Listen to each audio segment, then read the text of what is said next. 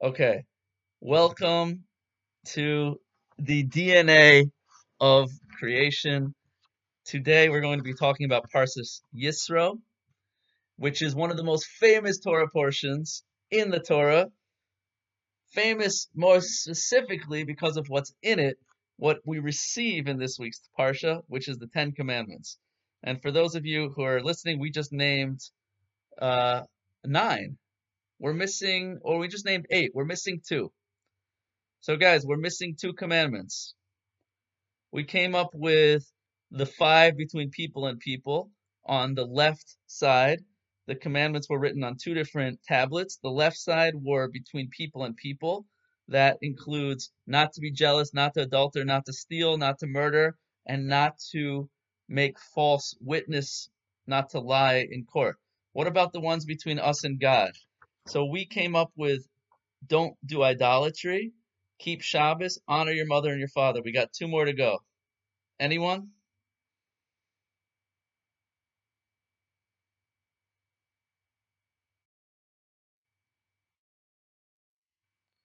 Okay, that's idolatry. Idolatry. Excellent. Don't take the Lord's name in vain. Don't use God's name vainly, whatever that means. Don't just say God's name. One of the reasons that we don't actually pronounce God's name as it's written in the Torah is because of that. And there's one more that you guys are missing, and that's totally fine that you're missing because it's really the topic of today's class. Okay?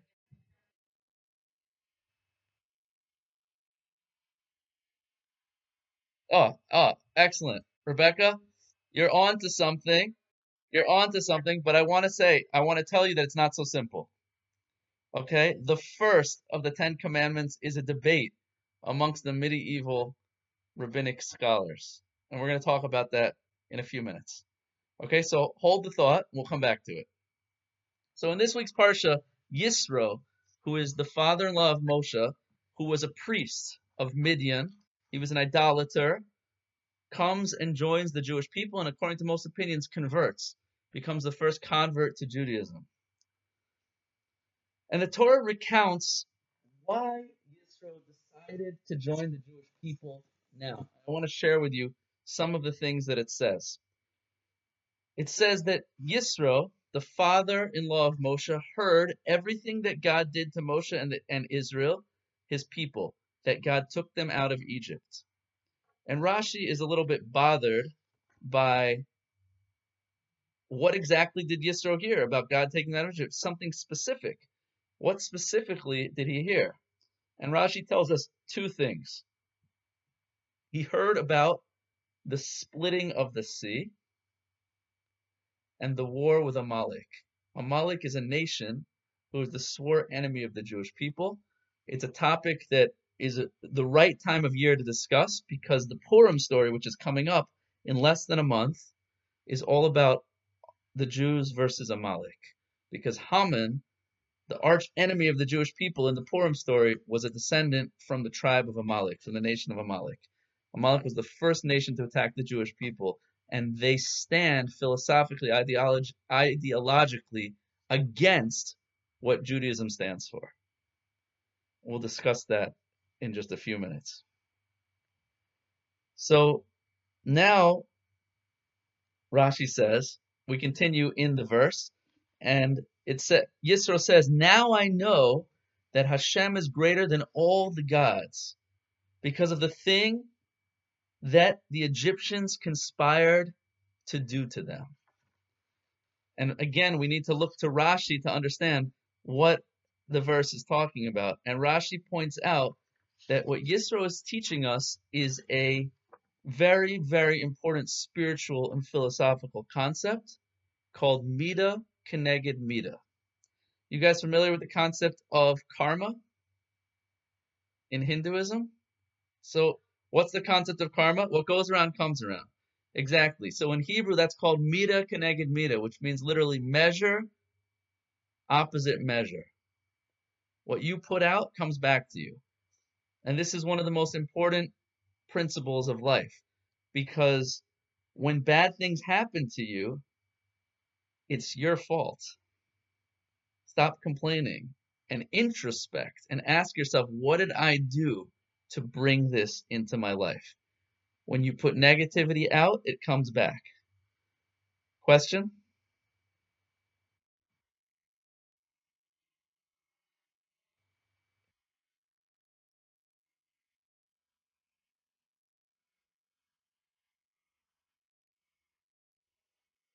Right.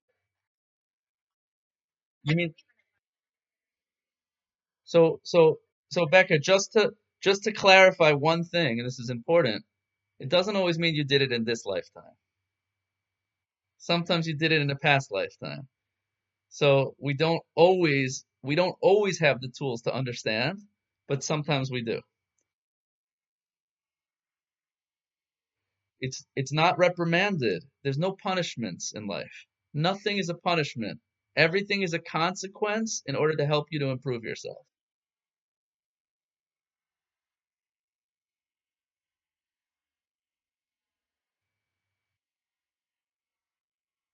Because it's to teach us to improve. Again, either it's so to speak a suffering in order to somehow cleanse us to get rid of the bad that we did, or it's a lesson.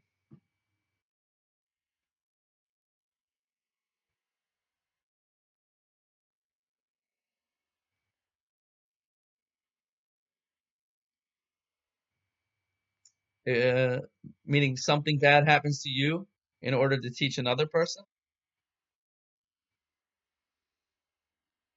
then why do you have to suffer?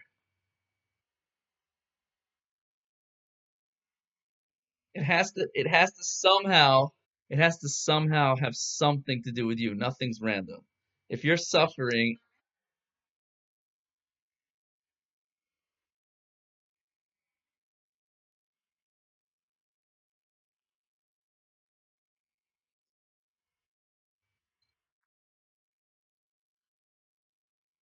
so I believe that there always has to be something personal in it also. I'll give you an example. Okay, there's a story of somebody who came to the Baal Shem Tov, the founder of the Hasidic movement. He said, "I don't understand how reincarnation works. Can you explain it to me?" And the Baal Shem Tov says, "Go to such and such a place and hide in the bushes and watch what happens." So he goes and he hides in the bushes and he sees a guy come and with a sack of gold coins sit down by a tree and take a nap. Then he sees another guy come, grab the gold coins, and disappear into the woods. Then a third guy comes. The guy wakes up. He says, "Where's my coins?" And he starts beating the third guy who he thinks stole his coins but really didn't. So the guy comes back to the Baal Shem Tov and he says, "This is crazy. It's totally not fair. This guy got beat up for nothing. He didn't steal the money." And the Baal Shem Tov says, "Now I want to explain to you. In a past life, the guy who stole the money, he had money stolen from him. By who? By the guy that got beaten in this story." So, and he said, "What about the guy who had his money stolen?" So he was, I don't remember the whole story right now, but I think he was a judge who ruled wrong in the previous lifetime and gave the money to the guy that didn't deserve it. And basically everything evened out. So there's more to our life than meets the eye. But back to our topic. So Rashi says, what did Yisro see that inspired him to come and join the Jewish people? So Yisro says, now I know that God is greater than all the other gods because he did to the Egyptians exactly that which they conspired to do to the Jews. What does that mean? Says Rashi, the Egyptians tried to punish the Jews with water. They took the firstborn boys. So Pharaoh had astrologers who predicted that the Jews would have a savior who would be born, who was a boy, and would take the Jews out of Egypt and out of slavery. So Pharaoh decreed that all the firstborn boys should be thrown into the Nile River. So says Rashi, the Egyptians attempted to kill the Jews with water, and they themselves were punished with water at the splitting of the sea. And then Rashi says a metaphor, it's the pot that they tried to cook us in, they were cooked in. And that's essentially the idea of mita keneged mita and karma. When you put negativity out, you get negativity back. When you put positivity out, you get positivity back. And remember that everything is a lesson. It's all here to teach us to perfect ourselves to become better. So if you think about it, if God were to do things randomly, we wouldn't ever learn. But the fact that there's a key, there's a clue.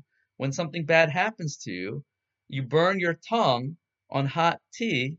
So maybe think for a second, did I use my tongue improperly today? Did I speak badly about someone? Did I speak harshly to someone? Yes, Julia. Want to wait till the end if it's totally random?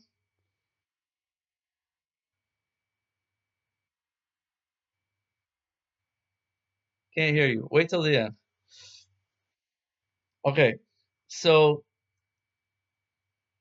by the way, just another thing to mention, the Talmud says that if you stick your hand in your pocket to pull out like a quarter and you accidentally pull out a dime, so that itself is considered suffering that purifies you from the things you've done wrong.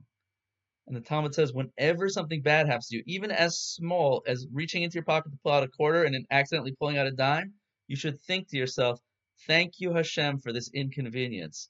Please let it be a kapara. Let it purify me from the things I've done wrong. When you accept bad things with love and recognize that it's for your good, it does a tremendous amount to help you spiritually.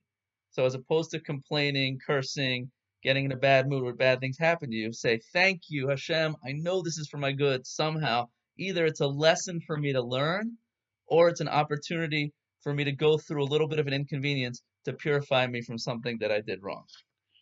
So that is the Jewish attitude to suffering. There's obviously a lot more to talk about there. Okay?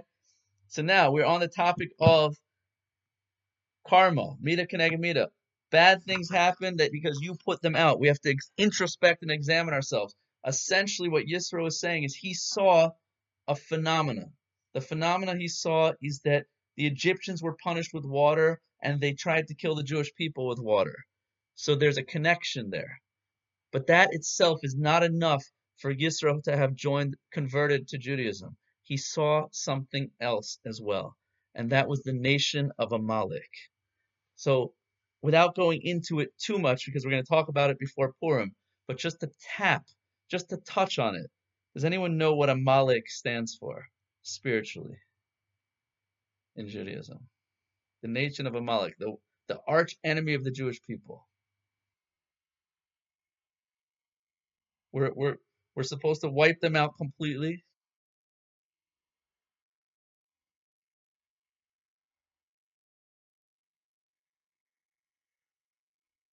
Good. Okay. Oh, excellent, excellent. Anarchy, chaos. Amalek is the numerical value of the word in Hebrew safek, which means doubt. Amalek's job, the Torah tells us, the word used to describe Amalek when they attack us is the word mikra, which has two connotations, really three connotations. One is that they cooled us off. Word kerach means ice. They tried to cool the Jewish people off. We were very excited in our belief in God, and they tried to get us to be not so excited about that belief. How did they do that? With the true meaning of the word mikra, which means happenstance. Amalek's mission is to tell us everything in life is a coincidence. There is no big picture. There is no purpose. Everything is chance, random, and chaos. There is no meaning to your life. There is no God running the show. Everything that happens is an accident. That's the message of Amalek, and they are the arch enemy of the Jewish people. We're commanded to wage war against them forever because our mission in this world is the exact opposite, to reveal to the world that everything that happens is purposeful. There are no coincidences. Everything is a direct communication between the creator of the universe, the infinite, and us. And that's really what the Baal Shem Tov, the founder of the Hasidic movement, taught and emphasized, that everything happens for a reason. The Baal Shem Tov used to say that when a leaf falls off a tree, it's because there was a worm on the ground praying for some shade, and the leaf lands directly on the worm. The Baal Shem Tov used to say, go out into the street and listen to the conversations that people are having in the street. Listen to the wagon drivers. And by listening to them, you're going to get messages from God, because everything you hear and everything you see is a communication to you. And your interpretation, your understanding of the events that happen in your life is your mind's way of understanding God. It's because we each have our own unique way of understanding that communication. It's a communication for you. We can both hear the same thing. We can both see the same thing.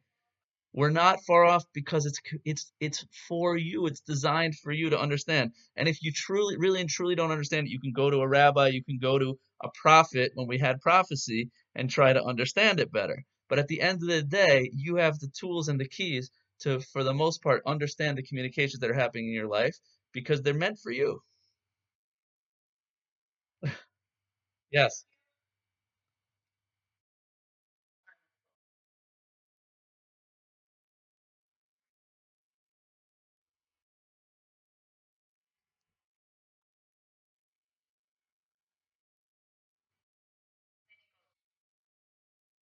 What So, like I mentioned, the the Chovetz Levavos, written 1,000 years ago, has a whole chapter on believing faith in God, that everything that happens to you is for the good.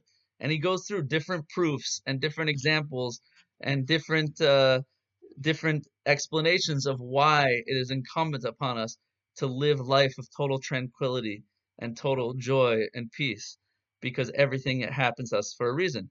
But that doesn't mean it's easy. That doesn't mean that we don't struggle with it on a regular basis. It's a muscle that you have to condition yourself to believe. I go to my rabbi sometimes when bad things happen. I'm like, I can't believe this is happening. I don't believe in God anymore.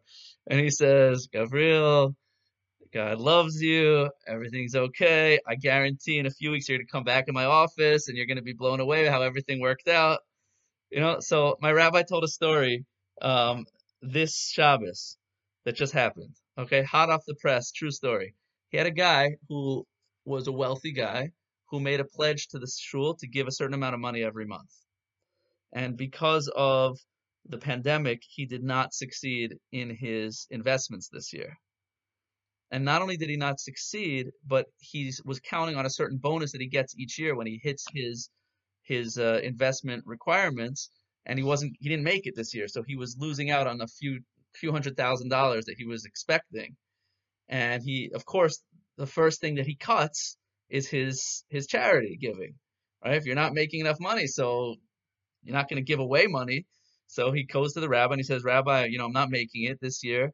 I'm not going to be giving you those pledges that I told you I would give. And the rabbi said, you're making a mistake. He said, that's the thing you should continue to give. You should continue to do that, and things will work out. If you start cutting corners in your charitable giving, then I can't guarantee things are going to work out for you at the end of this year.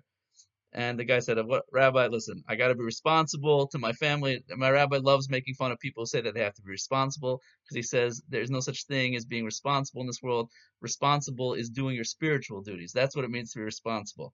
Not worrying about your finances and about your whatever. Again, he's a little bit extreme in this. I'm not saying that you shouldn't care about your finances. Judaism, that I understand, is that you also have to be financially responsible and take all the measures that we have to take in a real normal world, while recognizing that God runs the show. But anyway, so the rabbi wasn't so happy with him, and that was the end of the story. The guy comes back to him last Tuesday, and he said, Rabbi, it's even worse than I thought.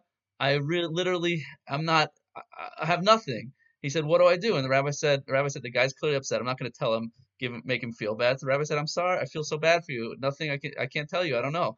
And the guy said, "Come on, Rabbi, I know you know. What should I do?" The rabbi said, "You really want me to tell you?" He said, "Yes." He said, "You should honor your pledges."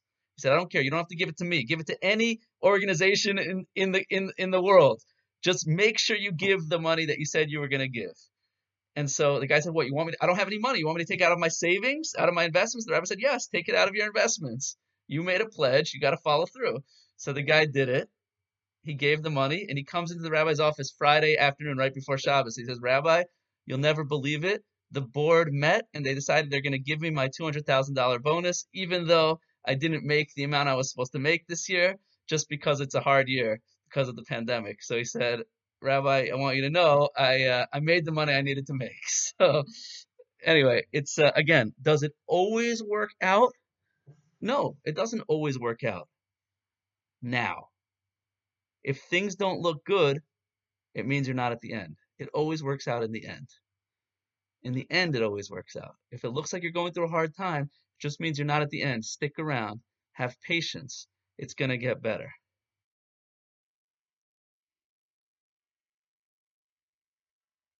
Yeah. I was feeling inspired. I was feeling inspired and amazed the whole time. My family was freaking out. I was feeling fantastic. Ronnie, take care.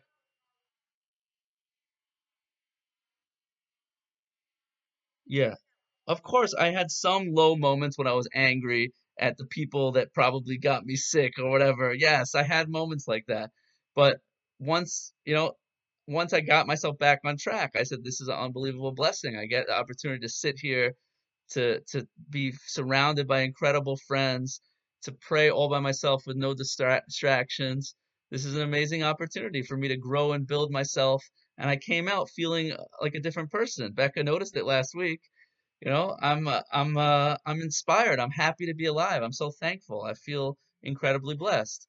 So every breath, the Talmud says, every single breath you take, you should say thank you.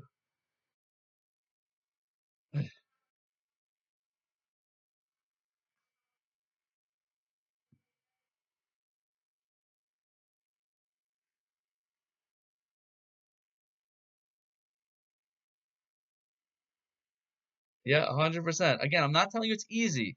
I'm not saying it's easy. I'm not saying you do it every time, and we all struggle with it. But it's the goal in life is to continuously learn. And there's a lot of books written about it, Jewish books nowadays on tranquility, peace of mind. That is the goal of the Torah. If you truly believe in God, you will live a life of tranquility without jealousy, anger, arrogance, nervousness. None of that is coming from a good place. And if you need therapy, get therapy because a goal of therapy for a lot of people, most of my clients struggle with anxiety, and we're Jews. We all have anxiety, right? We inherited it from the Holocaust and from the pogroms. We all have a little bit of anxiety. We got to deal with it. You got to learn tools and techniques to calm your anxiety because anxiety is caused by an illusion. It's caused by thinking about things that aren't in your control that are in the future and feeling like you have to be in control. But the greatest solution to anxiety, in addition to learning the techniques of therapy, which is deep breathing, focusing on the present, positive thinking, uh, changing your thoughts, right? In addition to reframing and all of those amazing techniques of therapy, Judaism has the most powerful technique, which is knowing that there is a creator who's running the show, and you just have to let go. Let go and let God. You're not in control in this world. You have an amazing father who is all powerful, all knowing, all loving, who has your best interests in mind. Just sit back and enjoy the show. Just focus on doing your best right now and fulfilling your obligations in this world and let him do the rest.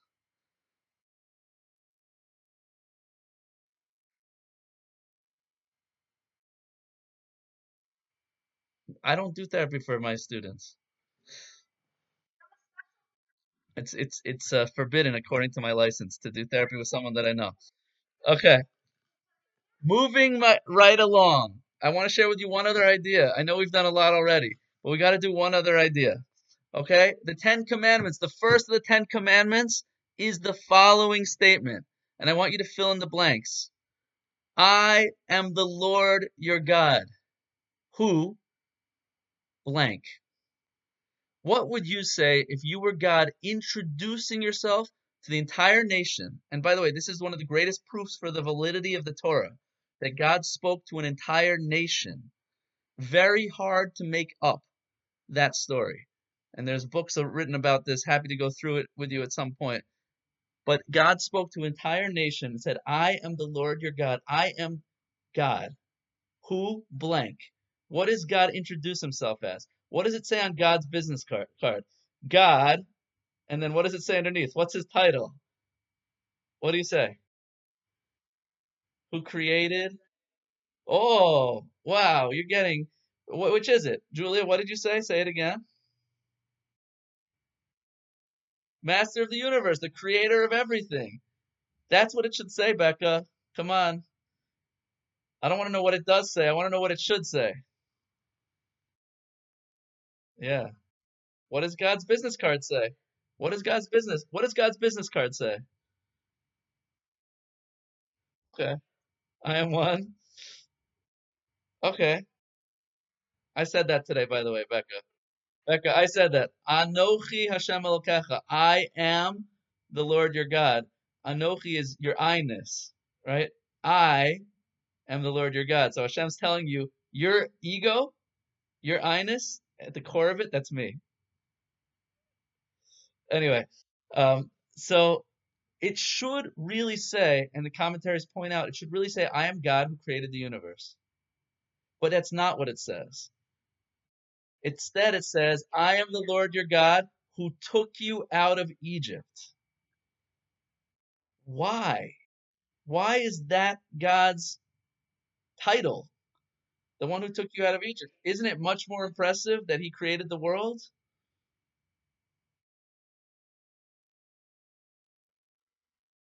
Ah, we owe him. Wow, that's very good. Well, don't we owe him for having created the world also? Yes, we do. We do. We owe our parents eternally for having helped create us. So, I am the Lord your God who took you out of Egypt from the house of slavery to be a God to you. So, I want to share with you some possible explanations. But before I do, I want to ask you another question. Is this a commandment or is it a statement? There's no commandment here. Thou shalt keep Shabbos. Thou shalt honor your mother and your father. Thou shalt not steal. Thou shalt not murder. I am the Lord your God. Do you see 10 commandments there? I only see 9. Ah, so it's actually a debate amongst the medieval Torah commentaries. The Rambam, Maimonides, says it's the first commandment. First commandment in the book, Maimonides' book. See, this is the Rambam, Mishnah Torah, where the Rambam goes through all 613 commandments. And the Rambam says, Becca, pay attention, you like the Rambam. The first mitzvah is that we should believe that there is no other God but Him. That's the first mitzvah the Rambam says. That's what the Rambam says. Believe, believe in one God. So the Ramban, Nachmanides, disagrees. Says Nachmanides, you can't command someone to believe in God. One second. If you don't believe in God before you read the book, you're not going to care about the commandments. It's like if I command you, right? The boogeyman commands you to believe in him. I'm like, there is no boogeyman. I don't care what he says. Says the Ramban, there you can't command someone to believe in you. You either believe or you don't. Belief in God is a prerequisite to the Torah. The commandments are meaningless if you don't believe in that first. It's not a commandment to believe in God. It's your oxygen. It's the introduction to the Torah. It's a prerequisite to the Torah.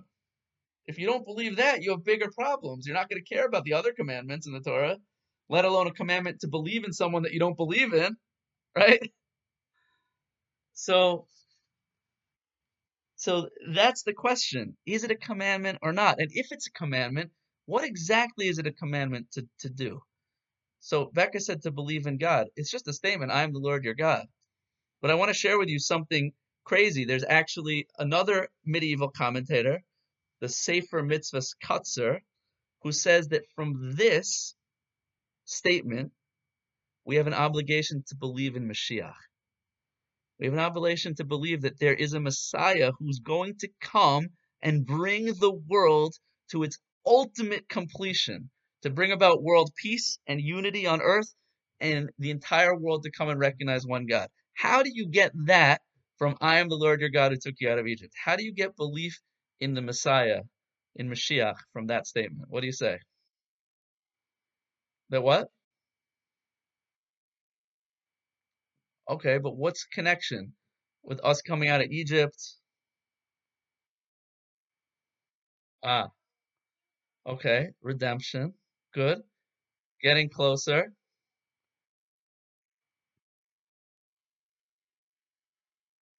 Very good. I said that? That's good. I remember that. I remember that.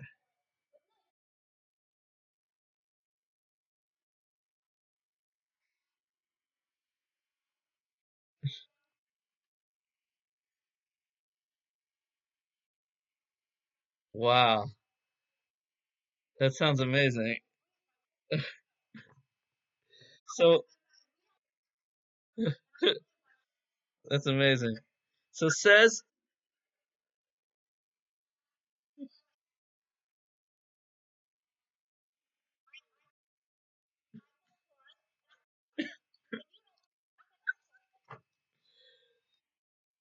wow. So wait, Julia, we're recording. We're recording here. So should I put your phone number on? So I'm putting it everywhere. It's on my going on my podcast. All right. So now, what is the message of I am the Lord your God who took you out of Egypt? Yes. Yes.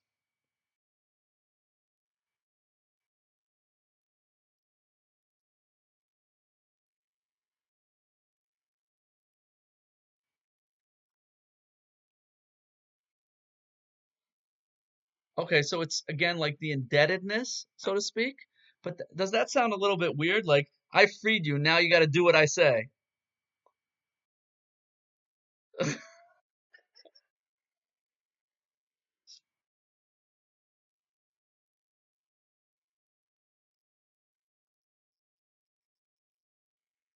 Ah, excellent, excellent.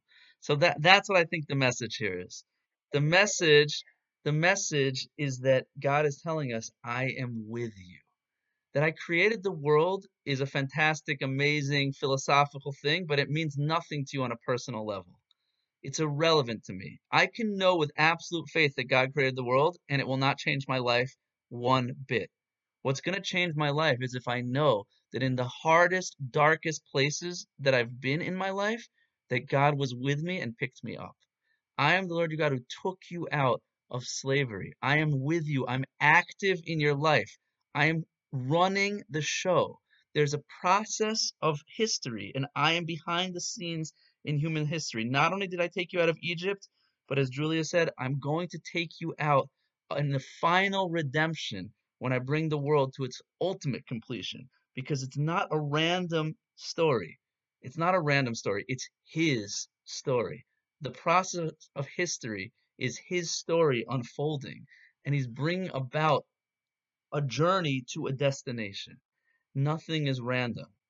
And says the Sefer HaChinuch, which is another ancient commentary on all the mitzvahs of the Torah, says that from this statement we learn the following points.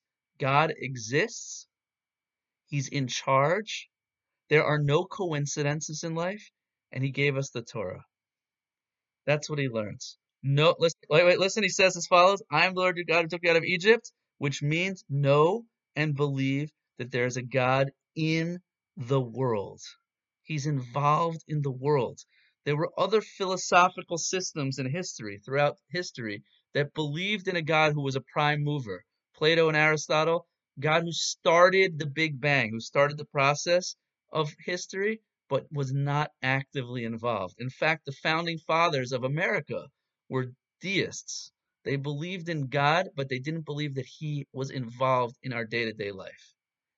Comes Judaism and brought home and emphasized by the Baal Shem Tov, everything from the most minute detail is all run with a master GPS system.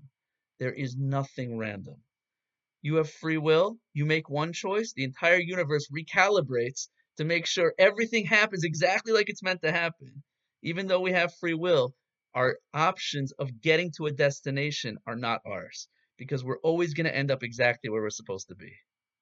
The only thing we really have free will, says the Talmud, is our moral choices. We have complete free will whether or not to do the right or wrong thing. We do not have free will on where we go in our life, who hurts us, whether we succeed in business. None of that has anything to do with us. The only thing in our control is our moral choices. As the Talmud says, Hakol b'dei shamayim chutz me'yir shamayim. Everything is in the hands of heaven except for fear of heaven. That's up to you. Yes,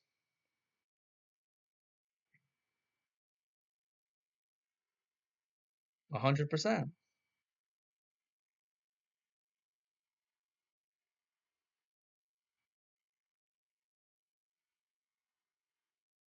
Not when Mashiach comes back. When Mashiach comes, we don't believe he came already.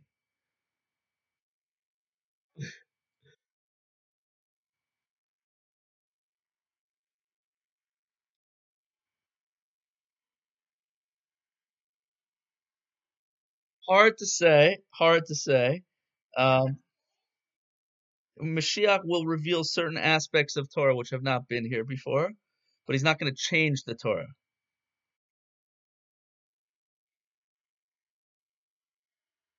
Oh, I don't know. I don't know if there'll be another book written. I don't think so.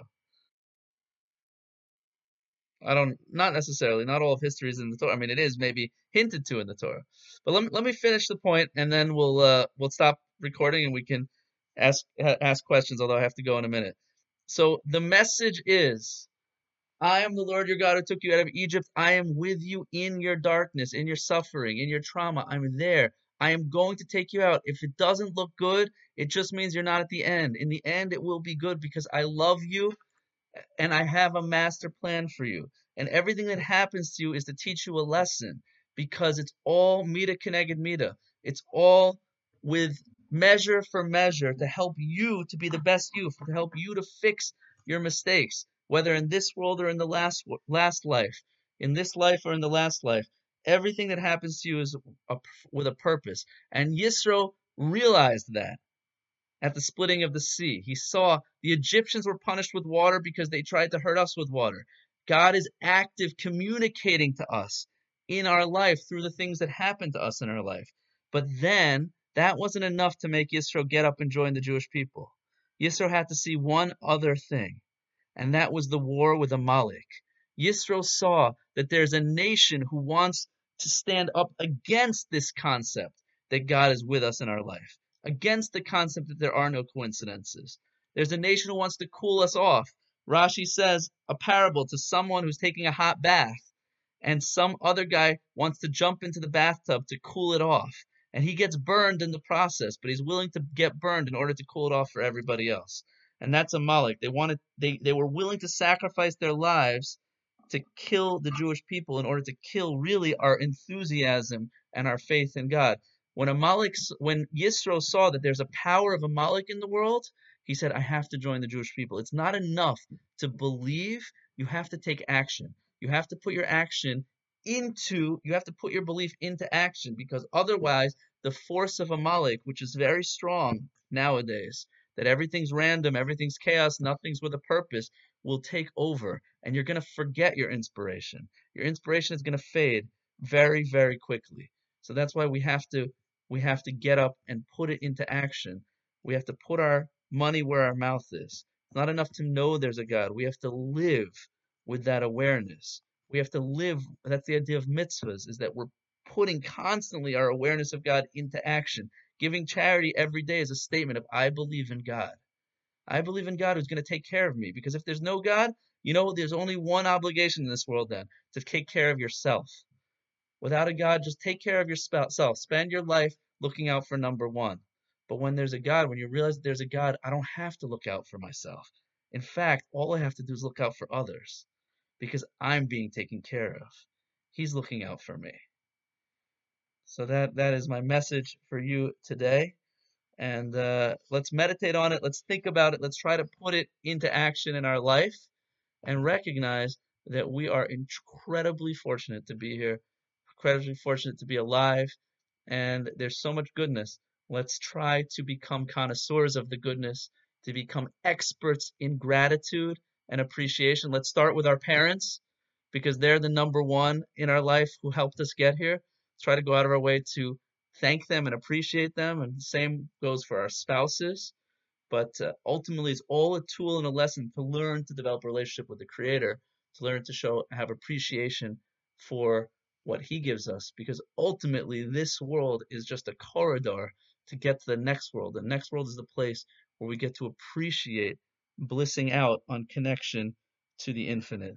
And hopefully, we will all recognize that everything in this world is just an opportunity for us to build our next world. Thank you so much for listening, and please join me on Tuesday for Striking a Balance, how to find your purpose, your passion, and work-life balance. You can register for the class on online. Olami, I think it's um, one second. It's olami.org/o/crash dash course.